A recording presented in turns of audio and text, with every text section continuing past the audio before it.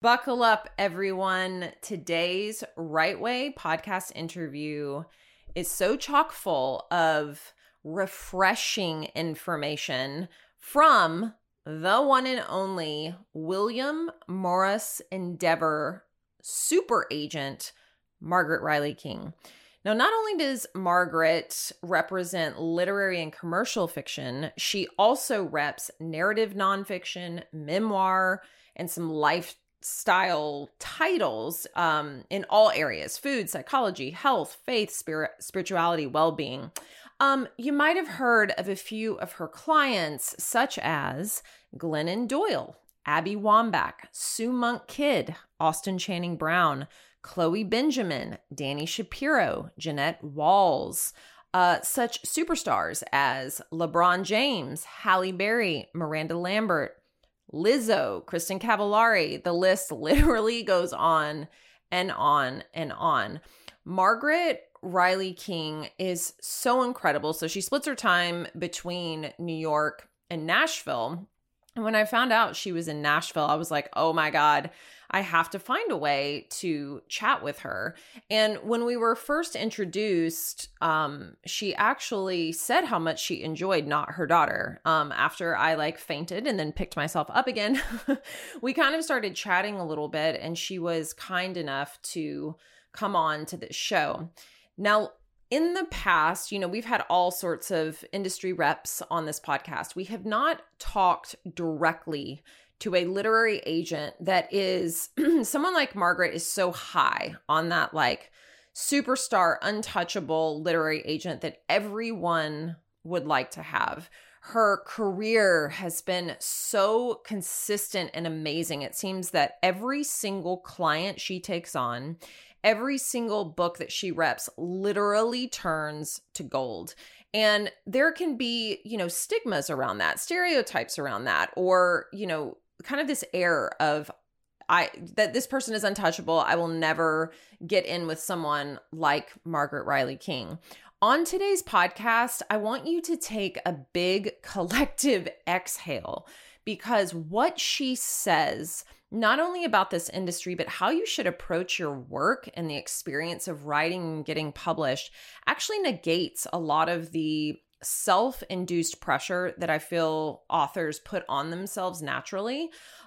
It was such, for me specifically, a breath of fresh air to be able to listen to what she says about how to approach writing, how to approach this industry. She still has so much hope and just such a positive outlook on an industry that can sometimes be a little tough to penetrate or navigate.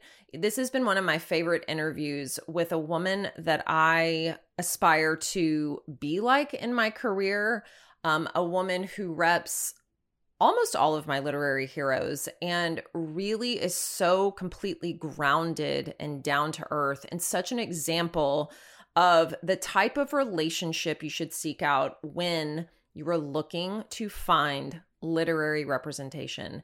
I hope you have as much of a positive experience listening to this as Joe and I did when we interviewed her. So sit back and enjoy the most incredible interview with the one and only Margaret Riley King. Hey guys, welcome to Right Way, a podcast where we give you insight to make informed decisions about your writing career. I'm your host, Ria Fry, multi-published author and CEO and founder of Right Way. And I'm Joe Tower, writer, media producer, and Right Way's executive editor. On this podcast, Ria and I will take an inside look at the publishing industry with honest and straightforward shop talk. So when you do get published, you'll know exactly what to do the right way. All right, Margaret. Okay, first of all, I don't know if you know this, but you're kind of a big fucking deal. So thank you for agreeing to do our podcast. I mean, you rep seriously all of my personal and literary heroes. So this is just a really big deal for us, for you to take the time out. So we really appreciate it, first and foremost. I'm excited. It's my pleasure. truly. Yay. Awesome. Okay. Awesome. So for those who don't know you, can you talk a little bit about just kind of how you became an agent in the first place, and specifically kind of moving into WME and your, splitting time between Nashville and New York, right? Mm-hmm. Yeah. Growing up, I guess I always loved stories. That took a lot of different, forms. Movies. I was a theater kid. I loved theater. I loved doing musical theater all growing up. And I was actually a theater minor in college, and a history major, and loved music and songwriting and basically all the forms that stories took. And when I graduated from college, I'd interned in a bunch of different places in the entertainment industry, NBC, Columbia Records, and I'd also interned at William Morris. And I knew I wanted to start there just because I loved the energy of the place. There was the theater people, and then there was the music group, and then there was the speakers and the books and the television and movies, and it was all in one place. And I realized that was where I wanted to start. And then I sort of ended up, I realized that the books were the thing. That's where the best stories are told. And I started working for a woman named Jennifer Rudolph Walsh, who became a mentor and leader and dear friend, pretty much family in my life. And I loved the way that she did business, and sort of came up under her from there. Amazing. So obviously, like both our client base and our listeners for this podcast are all writers who are at varying stages of either developing projects or running the publishing gambit. And so we talk about about literary agents a lot, and the importance in particular of picking the right agent. As one of the most prominent literary agents, what would you say are some of the most important questions that authors should ask before they sign a contract with an agent? Yeah, a couple things. I think that it always needs to start with the material and the kind of book that the kind of book you've written or are working on. And then also, being very clear and thoughtful about what you want to do in the future, what sort of career you want to have. Because, you want to sign with an agent who loves your work. Yes. And can't get enough of it. Yeah. And then it's also for me, it's, obviously it's a professional relationship, but it's also a really meaningful and creative one, and personal in many ways too. And you got to like the person, and you got to trust the person. And you got to not be scared to call them and have a conversation and communicate openly and honestly, and don't settle for anything less. Yeah, absolutely. That's great advice right there. Absolutely. I say that all the time. Like, you are entering into such an intimate relationship, and if you don't vibe with that person, then it's probably not going to be the best bet. And they won't be able to do their job in the way that you deserve, Exactly. Yeah. Well, it's interesting. Like I lived for 10 years in LA, and I know like that representation, that client representation relationship, people get so very skittish about it. And I would always say, like, I think that's a red flag if you feel like you can't call your agent, or you shouldn't call your agent, or you don't know what's going on. Like, I feel like there's such an intimacy to it. That vibe is so important. Yeah, you should be able to be vulnerable with your agent. Yeah. Yes. Yeah. Completely. And, today specifically, like with all the different ways that you can publish, you can self-publish, you can hybrid publish, but I feel like still most people really want that literary agent.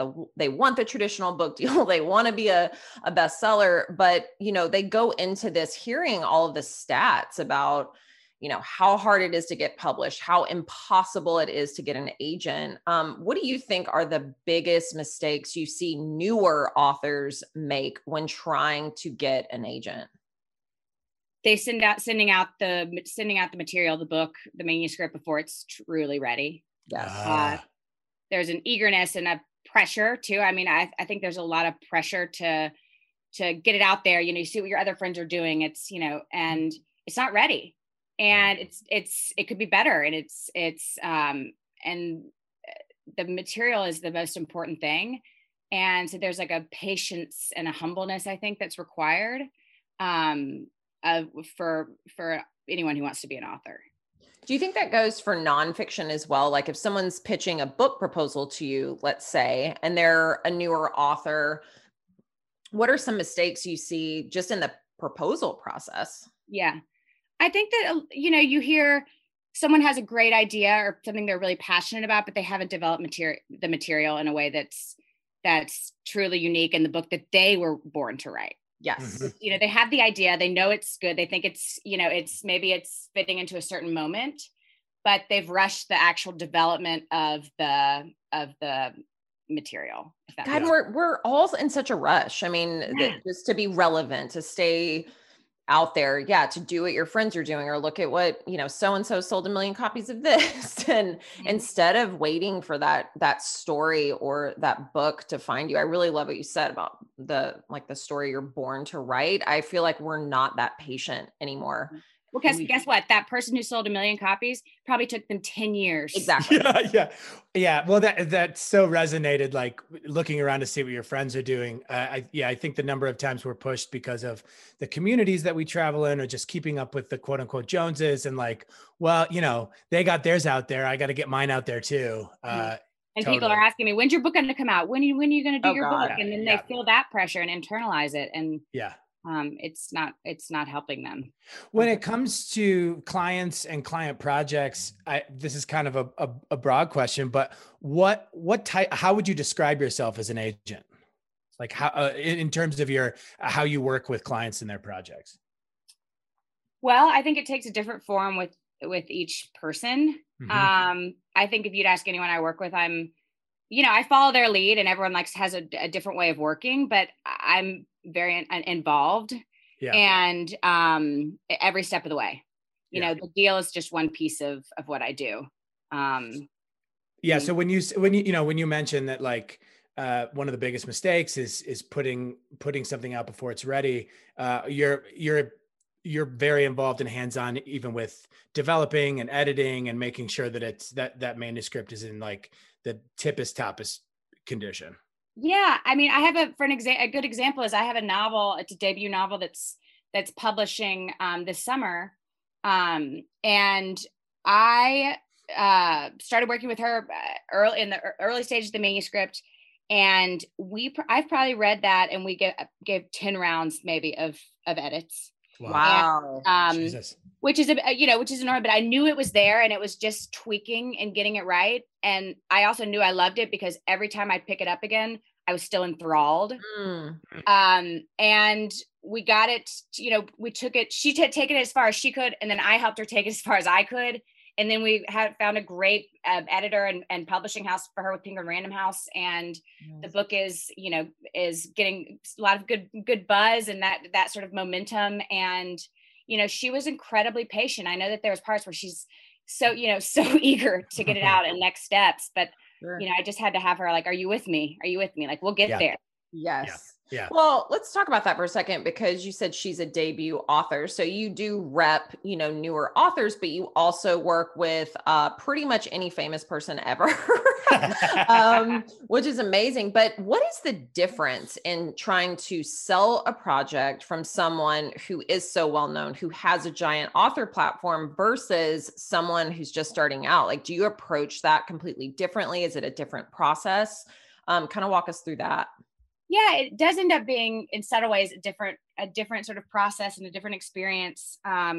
With debuts, there's a level of sort of packaging up how I don't like that word, but I can't think of a better one right now, of how we're going to talk about the book and what kind of writer this person is, and sort of the narrative around the author and the mission in the book.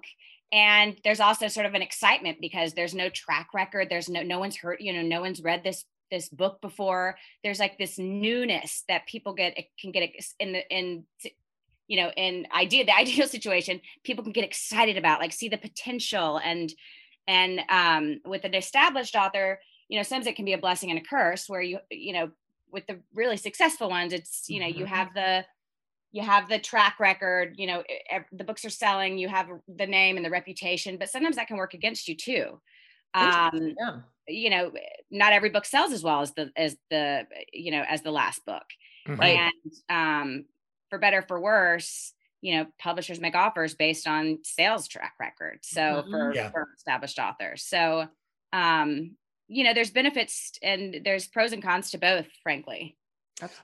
Let's talk about the publishing industry real quick. This wouldn't be any kind of an interview in 2021 if we didn't reference COVID and how the industry has changed. What have you seen, you know, aside from maybe the obvious, what changes have you seen in the industry in the past year due to COVID? And maybe where do you think we're headed in the next few years? Yeah. Well, look, you know, if anything, I think the pandemic has showed us that books and stories are more important than ever. Totally. As they, you know, they make us feel alone. They connect us with each other. They connect us with our shared humanity, right? You learn about something that, you know, is outside of your realm of your everyday that can change the way you think about the world and act in the world. And, you know, they have, and I think this has shown that books are still, they have and always will be a cultural touchstone. Yes. Yeah. And when everything else fallen away in the past year, books are still here and they matter. Yeah. You know, the way we consume them may change over time and it has changed slowly. But the power of literature and storytelling will never, ever go away. And, you know, we'll see I'm an eternal optimist. Yeah. So, love it. You know, I'm not worried or concerned. I think it's, you know, everything ends up, everything will be fine. You know, I go out and support your local bookseller, right? 100%. Yes, 100%. Yeah, They're struggling, and and that's a big thing for books. You know, maybe next time you buy a book, maybe buy it from Amazon, maybe buy it from someone else. You know, exactly. There might be a little bit of consolidation in the way we get our books, but you know, I think that we'll see. Yeah, especially maybe in this, where, you know, we're in this kind of like gray zone in between the start of the vaccinations and hopefully some kind of a turnaround. Now would be the opportunity with like independent bookstores who maybe are doing a kind of like either curbside pickup or, you know, I know there are a couple places in where I live that you can call and inquire about a book, order a book, and they'll have stuff ready for you. So yeah, now would be the time to put in that little extra effort to support those places that are still only like half open. Yeah. You know? Can you imagine if those all went away? Oh, stop. No. I can't. No. Even, guess what? They will. They will if we don't support them. Exactly. Yeah. I mean, I talk about that with my daughter all the time. It used to be one of our favorite things is to go to Parnassus Books in Nashville and just, you know, she would do her thing and stack up 8 books. And I, you know, have to pare back a little bit so we don't spend, you know, $1,000. But that's one thing we always spend money on in our household is books. And it's so easy to press that little button on Amazon and have it to your door, but it is so imperative to support your local bookstores or even the libraries right now. I mean, I know that's something that you can also go to pickup, but it's so important. I can't imagine a world where bookstores don't exist. We will be putting that in all caps in the show notes for this episode with tons of exclamation points. Yeah, that could be everyone's homework. Oh my gosh. Exactly. Yes, that's your assignment for this buy week. one book from your local bookstore for sure. So this is a loaded question and we talk a lot about it on this podcast, but we're gonna dive into like the author platform, the dreaded and coveted author platform. I want to hear in your terms, like just the definition of an author platform and tell us the difference in importance from your perspective, being a nonfiction author versus a novelist and the importance of that author platform. Mm-hmm. So the author platform, yes, it is a loaded question. It is a loaded question. And it's tricky. And I think one of the biggest mistakes people make is thinking that because there's been such, you know, so much talk about how important it is, and it's, you know, crucial, mission critical to have an author platform in nonfiction. It's not so important in fiction, I would say. You know, although, you know, we'll get into that later. But that the author platform is so important that the assumption that you can sell material that maybe isn't as great as or as powerful or as, you know, unique just because people will buy it. Yeah. So I think that like it's important, but the most important thing is the material. Yeah, absolutely. And if you have a phenomenal book that only you could write, and that is, incredibly, important and different and well written and all of those things, the platform's gonna come.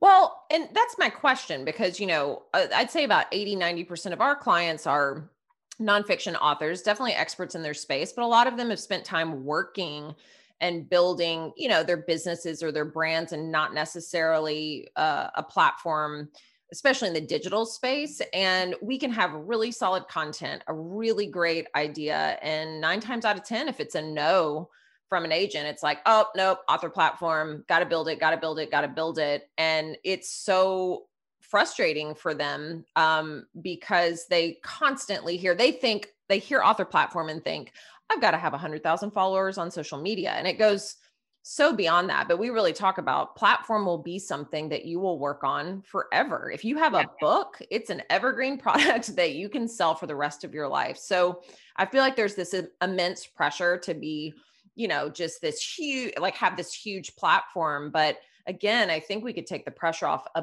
bit if you could really, if we can show people how to build that platform over time. Yeah. And like social media, it's like interesting because there's all this, attention on social media, how many Instagram followers you have. But then a lot of times actually the Instagram followers it doesn't translate to. They don't buy books. Buyers. No. Yeah.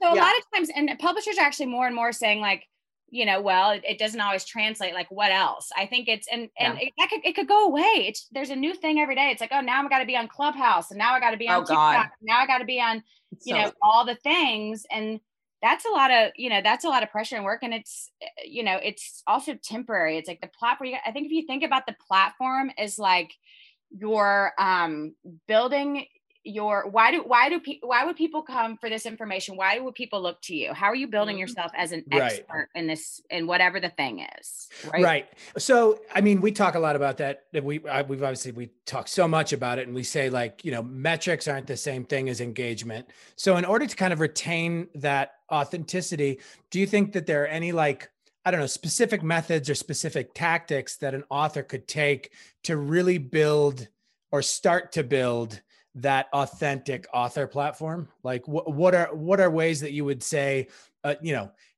casting metrics aside, casting follower count aside, what's one way that an author could get started building an authentic and engaged platform?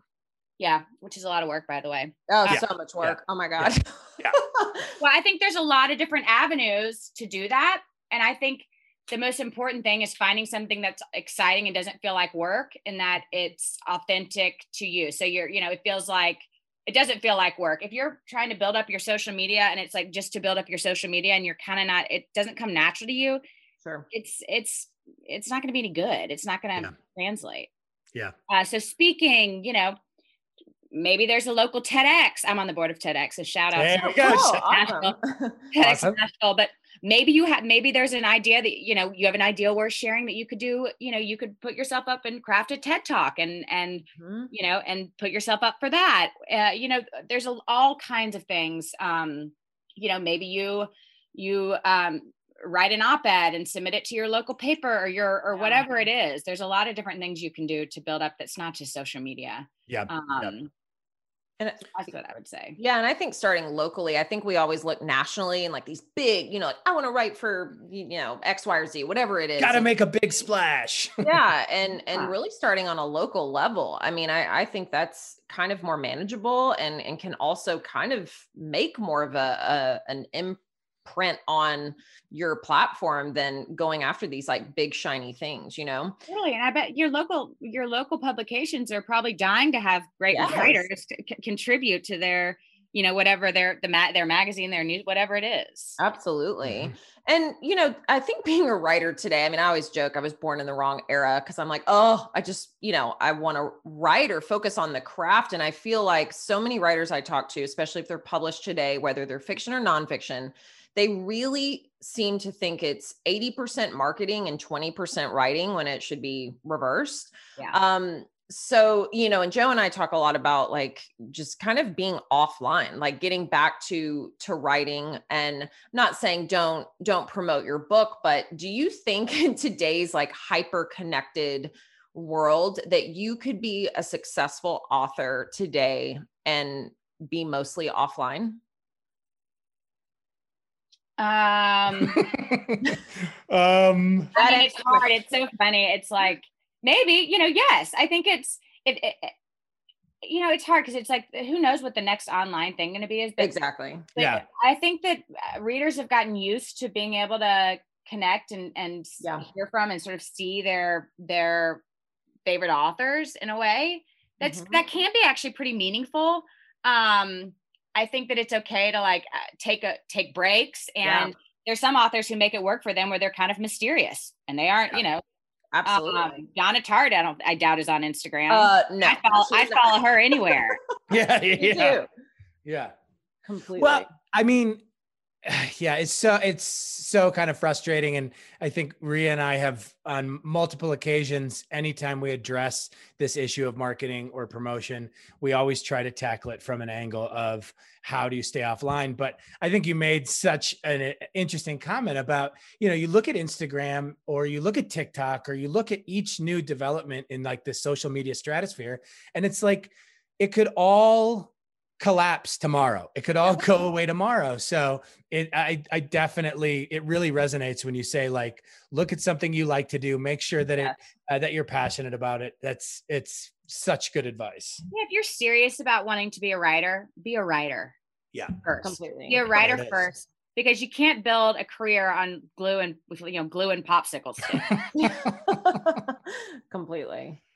How do you know when you want to work with an author, or how do you, or, if you either meet an author or is it project first, and is it different if it's fiction versus nonfiction? What speaks to you? I have to feel something. So it's sort of like that intangible thing that you can't really, but anything that makes me feel something deeply and I just am mesmerized and can't it's that like feeling that's hard to explain, but if you think about your favorite books and and then it's important to me that I have a comfortable relationship with the author. I've had some where I loved the book and then we've had a conversation, it's like I'm just not sure we're the right fit for each other. If that makes sense. Right. We're not communicating on the same level or whatever it is. Exactly. Has there been a particular project or a particular author in your career, and you don't have to name names, but like overall in your career that you kind of had that feeling the most, it was like Glennon Doyle. No. Oh, there it is. Oh wait, like actually my friend, like I feel incredibly close with them. Yeah. I mean, well, Glennon and I are incredibly close. There was just a piece that we just did for the Washington Post, which is incredibly fun, that came out yesterday about the agent-author relationship. Chloe Benjamin, who was one of my first clients, who she just graduated and gotten her MFA and hadn't published anything. And I go out to Madison and stay at her house, and we're incredibly close. Amazing. And I mean, I have a closeness with majority of my writers. It's important to me. Absolutely. Yeah. And I got to circle back around for a sec on Glennon Doyle, just because she is she seems to truly be one of the most authentic, genuine humans on the planet today. How did that relationship happen? Like, did she actually query you? Did you guys meet organically? Like, how did that professional relationship start? I had been a fan of hers. I read a post she had on Huffington Post that I read it, and I'd never read a voice. Like, her voice was so singular. Yeah. And I just knew that there was that special sauce, that magic sort of fairy dust in her voice, and that she could be someone who could, shift and influence culture in a positive way. And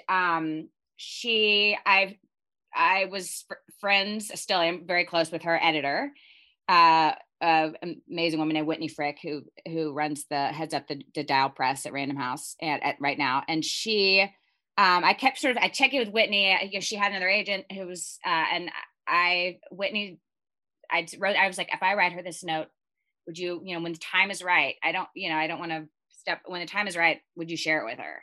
And she did. And we met in New York, and the rest is sort of history. Oh, that's so amazing. I'm going to echo or kind of parrot one of my previous question about your connection with client authors.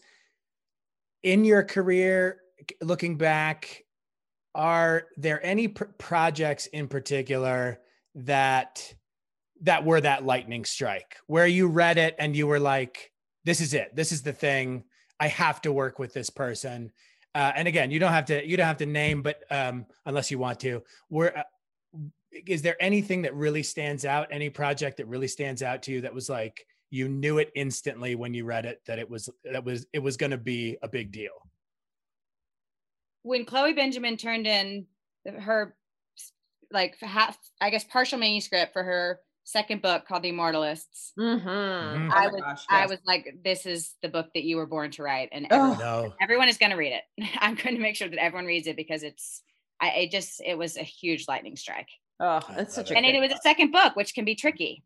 Oh, so yeah, totally. Yeah.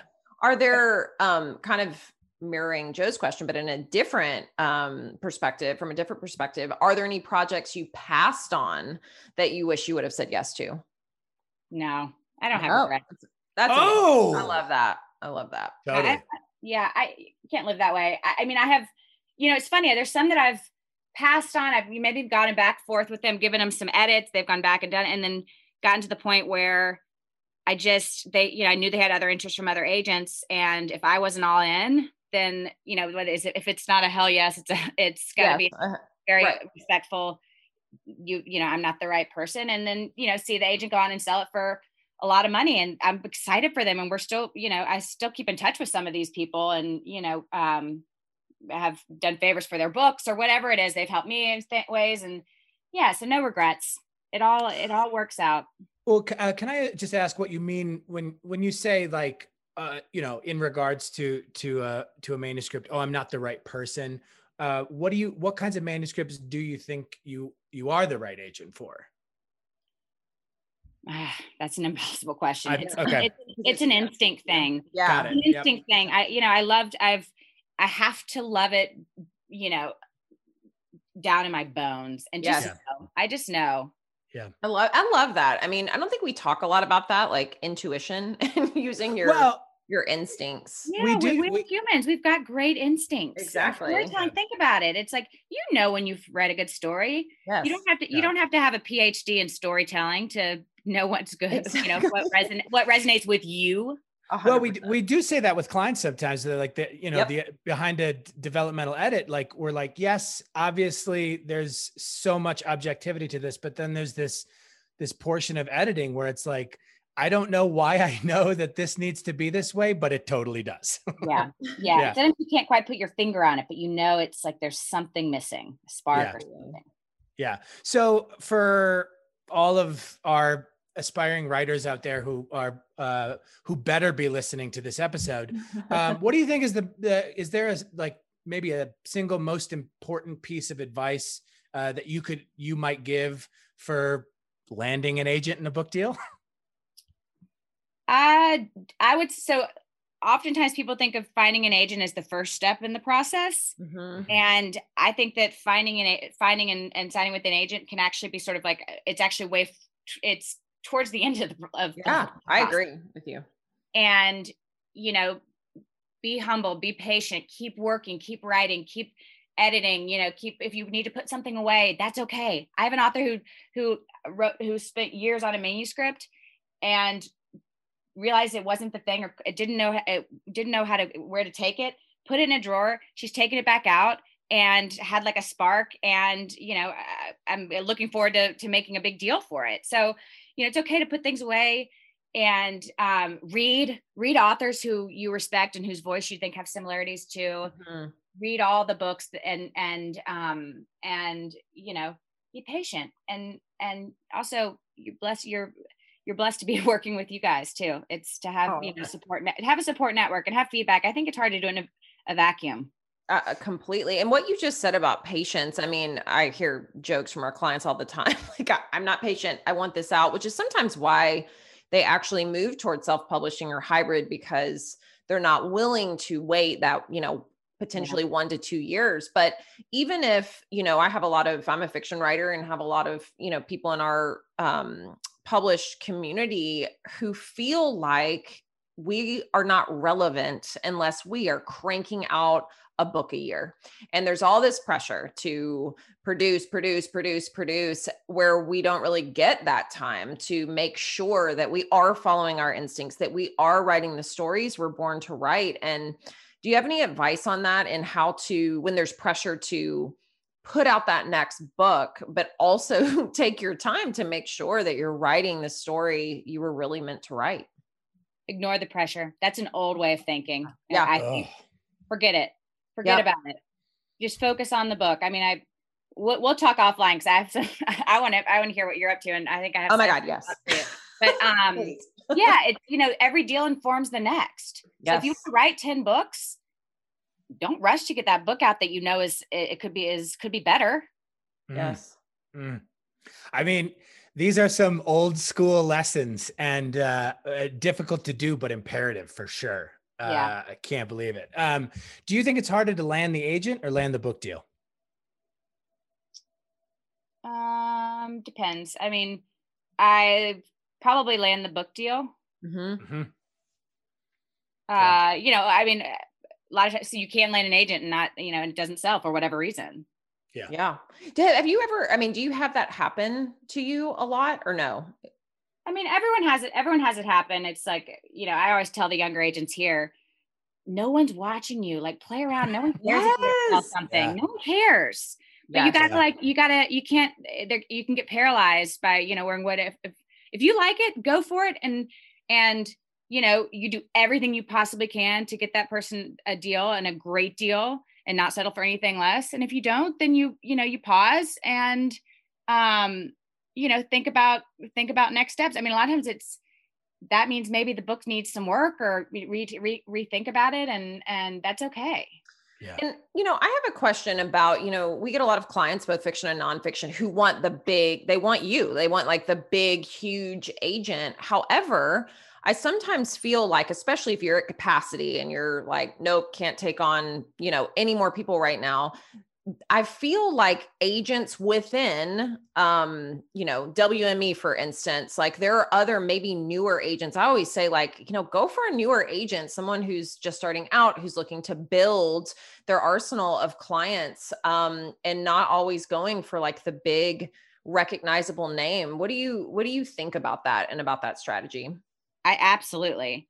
I pass on a lot of things that I just don't have the bandwidth. I wish I did. Absolutely. Right. Younger agents who I've worked with for years, and if some were my, assistants, and I know that they are phenomenal, and they're hungry, and they're, they have the same level of excellence, right? They just haven't been in the business as long. So there's so many, I mean, that's the thing, is there's so many phenomenal agents out there.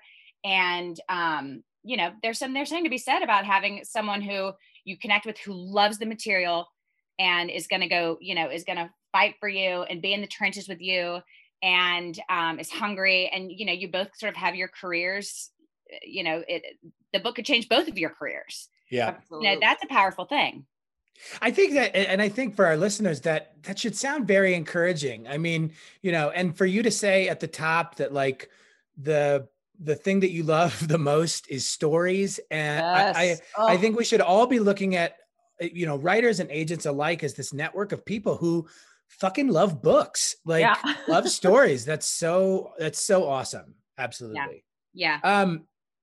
So we have a little, when we typically round out interviews, we do what we call the lightning round. Yes. And so this is just a series of questions. We'll alternate. And so whatever comes to the top of your mind first, fire out the answer. Okay, I'm going to try really hard not embarrass myself or be inappropriate. Oh no, these aren't embarrassing questions. No, not at all. And to be fair, like we say lightning round, but we've definitely done interviews where this is the longest part.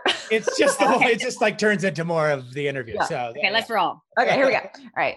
Best moment as an agent. Oh, that's mean. That's like asking you to pick a favorite. I know. It's cruel.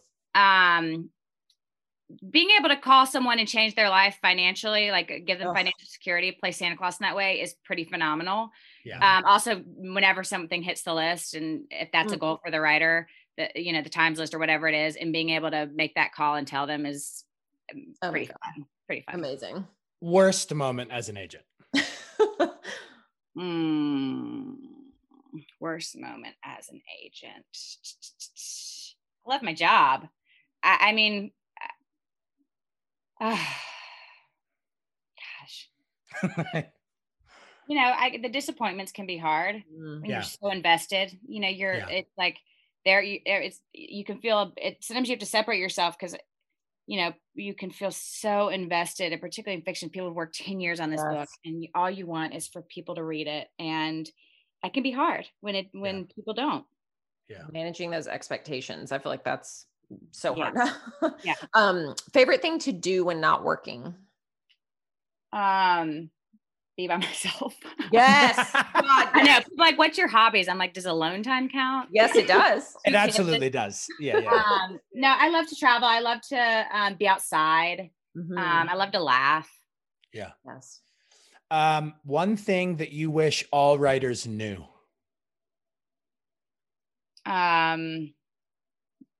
That to trust themselves. Yes.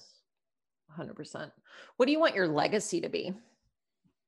I want my legacy to be that I was a good person and people trusted me, and my integrity is incredibly important to me, and that I helped shine a light or put out stories in the world that in the most impactful way, that were good, and that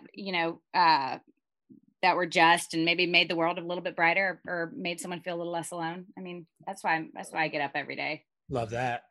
How do you balance life, parenting, wellness, socializing, etc., and work? It's hard. I have 2 kids who I adore, and a husband, and who I also adore, and friends. It's a struggle for all of us. I'm a pretty good delegator, I think. My husband's an amazing partner, and I'm pretty good at saying no to things. Yes. Not always, but I've gotten better as we get older. We say no to, in a really respectful way, but so you got to take time for yourself. It's like mission critical to secure your own oxygen mask. Yes. Oh. Yes. Truly. Yeah, right? Yeah, my daughter actually says that all the time. She's like, you're supposed to put on your mask first before you ever. Every flight you get on, that's why they all, I fly all the time with my kids, and they still come and remind me every time. And it's like, that's sort of like a life thing, right? It's like, we have to keep reminding ourselves that. Exactly. Yep. Wine or beer? Wine. Yes. Fiction or nonfiction? Both. Look, there's something about an amazing novel or a memoir that reads like a novel that you just can get lost in. Truly. This is going to be another tough one. Best book you read in 2020? I finally read, some people have been telling me about this for a long time, and it's called Heart's Invisible Furies by a writer named John Boyne. Yes. And he's an Irish writer, and I could not put it down. I was so invested, and it was so magical. And I gave it to my husband, who read it in 2 days. And everyone I've told about it, they're like, "Oh my gosh, how have I not read this book?" It's pretty phenomenal. It's an amazing book. Yeah. What types of writing would you like to see more of in the world? People following their own, putting out the thing that only they can put out, the story that only they can tell, and not, and trusting in that. We need more stories. We need more people's stories, women's stories. Yes. If you look at my list, it's a lot of women. Yes. I know. I love women's. I love men's, but I love women's voices. And yes. So Who is one author everyone should read? If you haven't read Maya Angelou, Toni Morrison, then yes.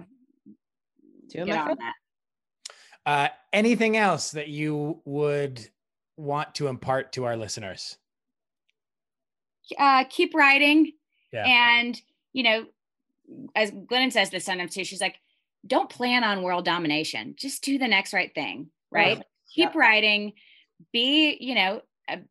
have confidence in what your voice is, what your special sauce is, and what you can have to contribute. Absolutely. Yeah. I love it. And lastly, how can people find you or submit to you, or are you closed to submissions currently?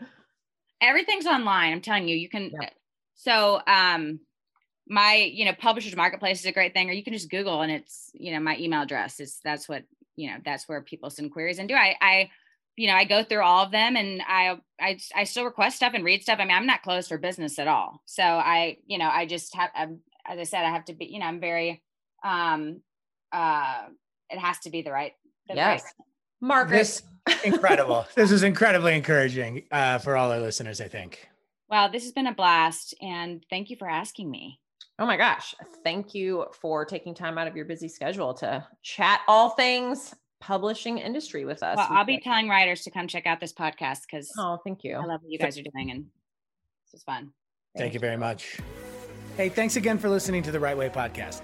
Don't forget to subscribe, rate, review, and comment, and help us continue to deliver the content you want and need. And for more information about Right Way, visit rightwayco.com to get more info on all our editorial and developmental services, and sign up for our weekly newsletter, where we'll be sharing exclusive content, access to digital courses, and offering proprietary resources for aspiring and established writers.